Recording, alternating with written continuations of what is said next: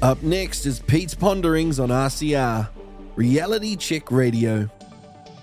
Pete's Ponderings is a selection of Pete's candid commentary on everyday issues for Kiwis, taken from his show, Afternoons.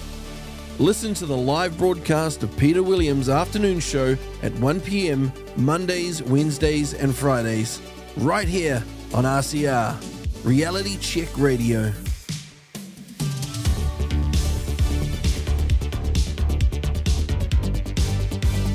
Now, the reason the media is called the media is because it's between the newsmaker and the public. It is the medium point between the two. So therefore, the media is there to supposedly report the story of the newsmaker to the public. The role has developed over time to interpret the news as well, which has inevitably led to the plethora of opinion we get today and the reality that more and more news reporting has a very biased slant on it. But the point is, when a big public organisation like the Auckland Council or Parliament needs to be reported on, there should be no restriction on which media get to do that.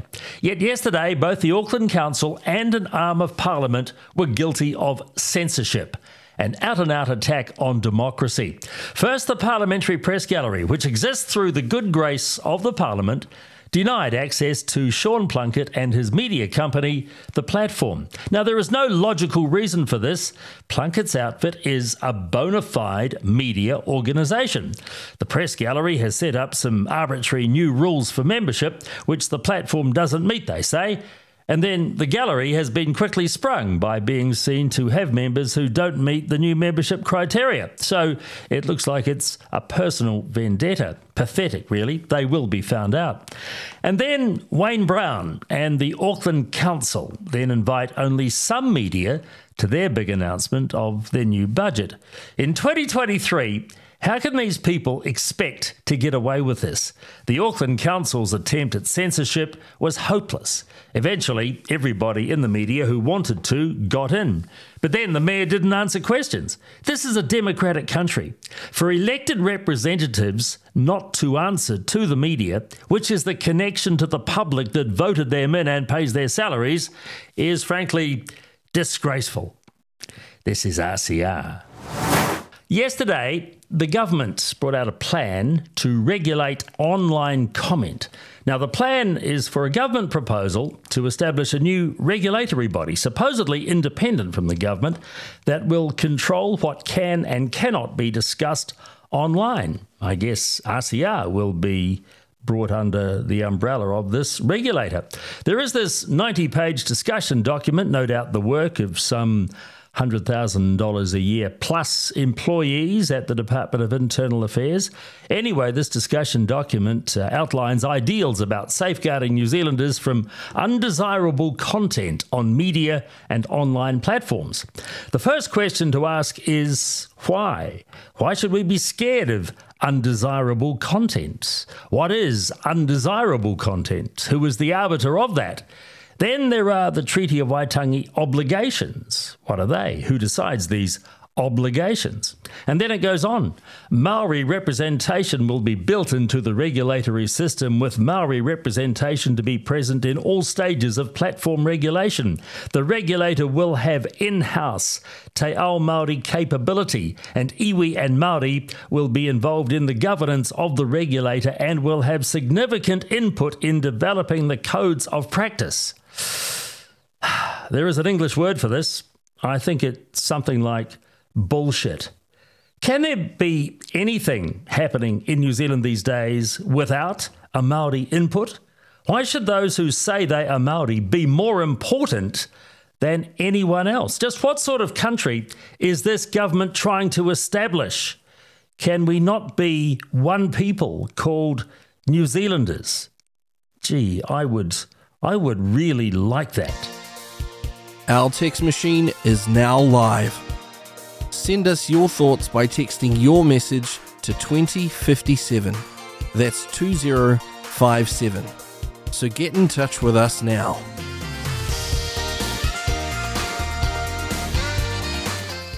Now, the Mayor of Auckland, Wayne Brown, looks like he's going to lose the fight over whether or not he should sell the council's 18% share in Auckland Airport. That's a pity, because this is what happens when you have a bunch of ideological lefties and financial illiterates on the Auckland Council. The airport shares, yes, are nice to have. They're worth over $2 billion. But the council owes a lot of money, and it pays a lot of interest each year on that borrowed money. By selling the airport asset, the council can reduce the money it owes and not pay as much interest on its borrowings. Therefore, it won't need to sock its cash flow, that is, its poor, long-suffering ratepayers, for more money to service the debt. Now, I'm one who believes that you should always pay off your debt when you can. There have been times in my life when I've owed millions of dollars. I'm sure many of us are like that if we've had a house in a big city. But I had assets with that debt. The assets increased in value. I sold the assets. The debt disappeared. I mean, how simple is that concept? The Auckland Council can't do anything with its airport asset. It doesn't make money through the dividends. It has no influence over what the airport does. It's a bit like owning a house while you have a huge debt on the batch and the share portfolio. Why keep the house when you could clear your debt and have more money in your pocket? The non-sellers on the Auckland Council think the airport will increase in value, but what if it does? Unrealised value increases don't repay debt. The concept is so simple, it defies belief that some councillors just can't see the profit for the loss. You're listening to Pete's Ponderings on RCR, Reality Check Radio. All right, we're standing by for the first King's birthday. The first King's birthday of my life, probably of yours too. The first King's birthday celebrated in New Zealand since 1951. That's back when George VI was in the final year of his life, dying as he did in February of 1952. So it'll be kind of strange calling it that after all these years. It is not the King's actual birthday, of course. Charles is, 75 years old in November this year, and it wasn't his mother's birthday either. She would have been 97 on the 21st of April. The first weekend in June is actually in recognition of the birth of George V, who was the king from 1910 to 1936. He was born on the 3rd of June, 1865. He died in January of 1936 at the age of 70. The reason we use his birthday as the basis for the public holiday is because the New Zealand Parliament of 1937, which was in the time of the first Labour government, Mickey Savage and all that, introduced the Sovereign's Birthday Observance Act. Now, up until then, we'd celebrated the Sovereign's actual birthday, which, of course, for the previous 25 years had been in early June anyway. George V had died early in 1936, and then his son, who became Edward VIII, had created such a furore with his relationship with Mrs. Simpson and subsequent abdication, he was never actually crowned. So by the time this Sovereign Birthday Observance Act was passed in 1937, George VI was the king, although he hadn't been crowned. And the empire, frankly, was feeling a bit shell-shocked from the whole Edward VIII saga in 1936. So it was deemed easiest to keep the public holiday in early June just to save the hassle. And that's why we're having a holiday on Monday, King's birthday, in honour of the birth of George V in 1865. And that, my friends, is today's history lesson here on RCR, Reality Check Radio. Now, we talked here a couple of days ago about a gay former philosophy professor named Kathleen Stock, who was due to speak at the famous Oxford Union Debating Society in the English university city this past week. This woman lost her job at Sussex University 2 years ago for saying that, quote, trans women are still males with male genitalia, many are sexually attracted to females, and they should not be in places where females undress or sleep in a completely unrestricted way. unquote. In other words, Kathleen Stock has attitudes almost identical to those of Posey Parker, who was in New Zealand so controversially at the end of March this year. Now, there was a huge ruckus beforehand in Oxford as various trans activists tried to have Kathleen Stock's appearance shut down. But in the end, many senior academic staff at Oxford backed her appearance, not necessarily because they agreed with her views, but because they said she had a right to express them. The concept of free speech and all that. The British Prime Minister Rishi Sunak supported her appearance and even sent her a text on the morning of the event this week. So with good security and support from police, the inside event at Oxford Union went off more or less without incident. According to the Times report, a trans activist did get inside the venue and superglued her hands to the floor, but the nice British police came along with some solvent, unglued her, and took her outside. And that was the end of that. The point is that Kathleen Stock appeared, said her piece, was protested over because she said something that the vast majority of people agree with. She used her freedom of speech. The protesters used their freedom of protest. And that is the sign of a mature democracy, the sign of a mature society. I just wonder, will we ever reach that stage in this country? Our text machine is now live. Send us your thoughts by texting your message to 2057. That's 2057. So get in touch with us now.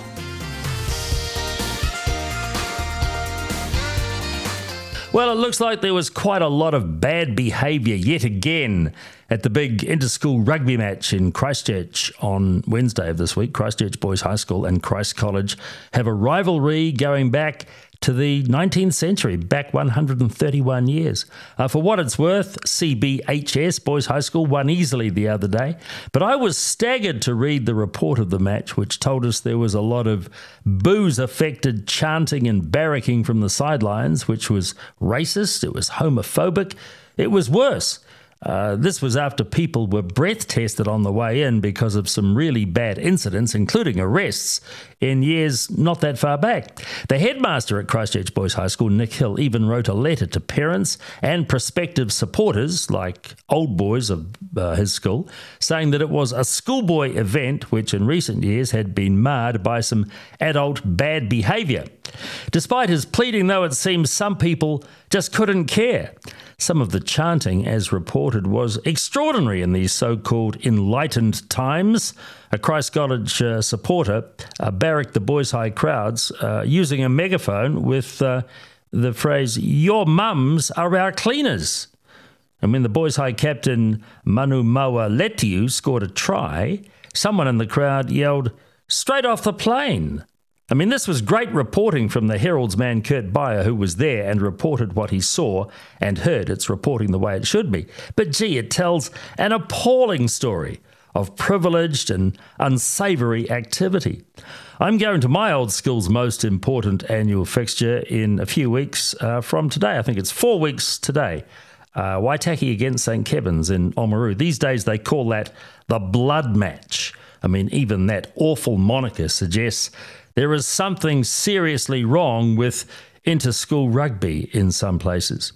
Maybe in Christchurch, when Boys High play Christ College, they should play the game with no spectators.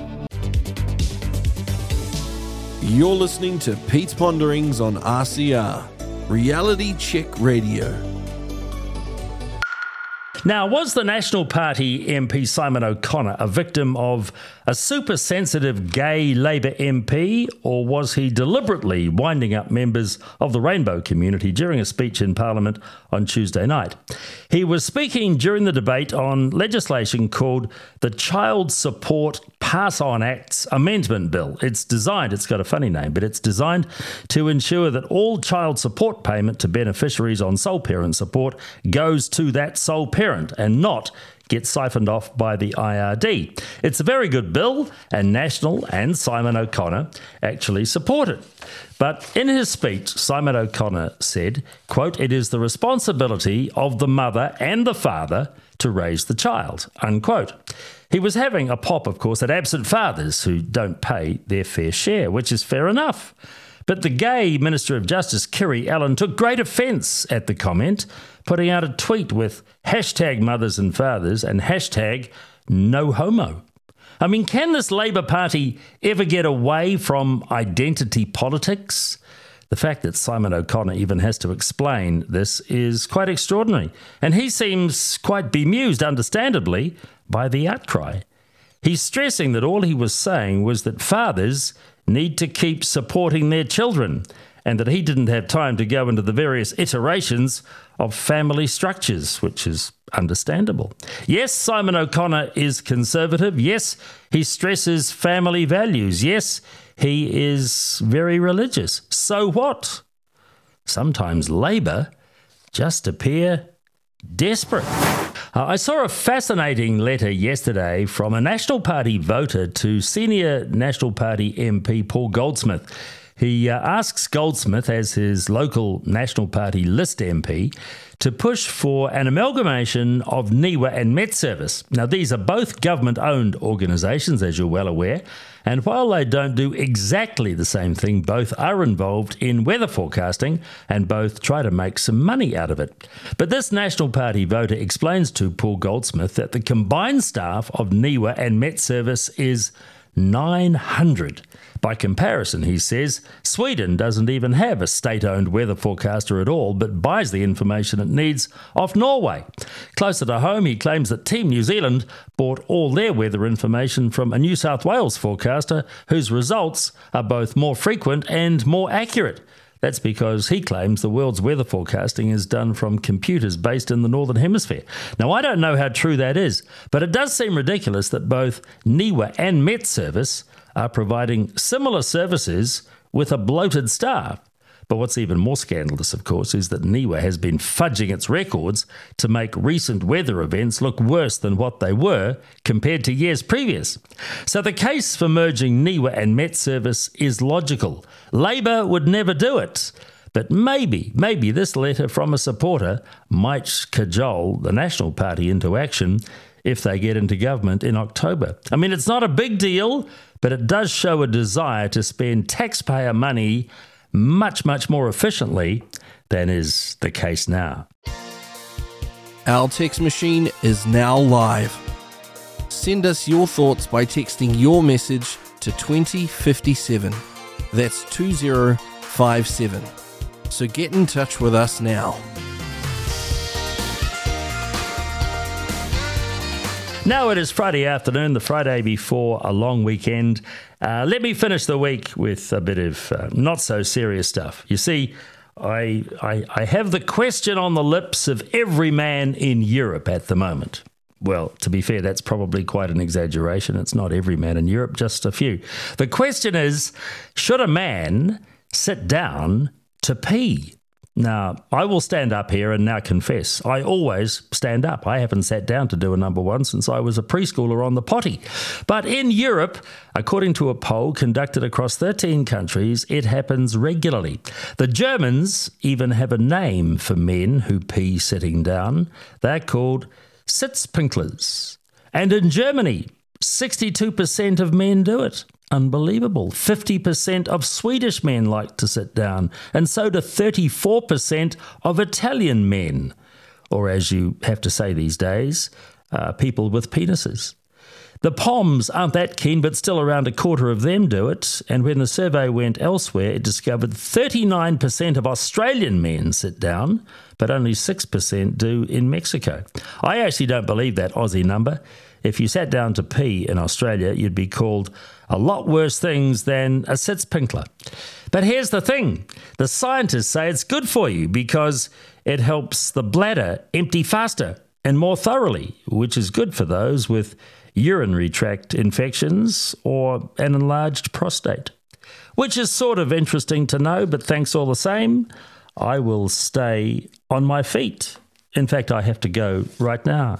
Enjoy your long weekend. I will talk again. Well, it'll be next Wednesday because we won't be here on Monday. Enjoy your King's birthday weekend. You've been listening to Pete's Ponderings on RCR, Reality Check Radio. Remember, you can catch Pete's full show combining smooth sounds and candid commentary on everyday issues for Kiwis in the Peter Williams Afternoon Show on our live broadcasts 1 p.m. Mondays, Wednesdays and Fridays. Right here on RCR, Reality Check Radio.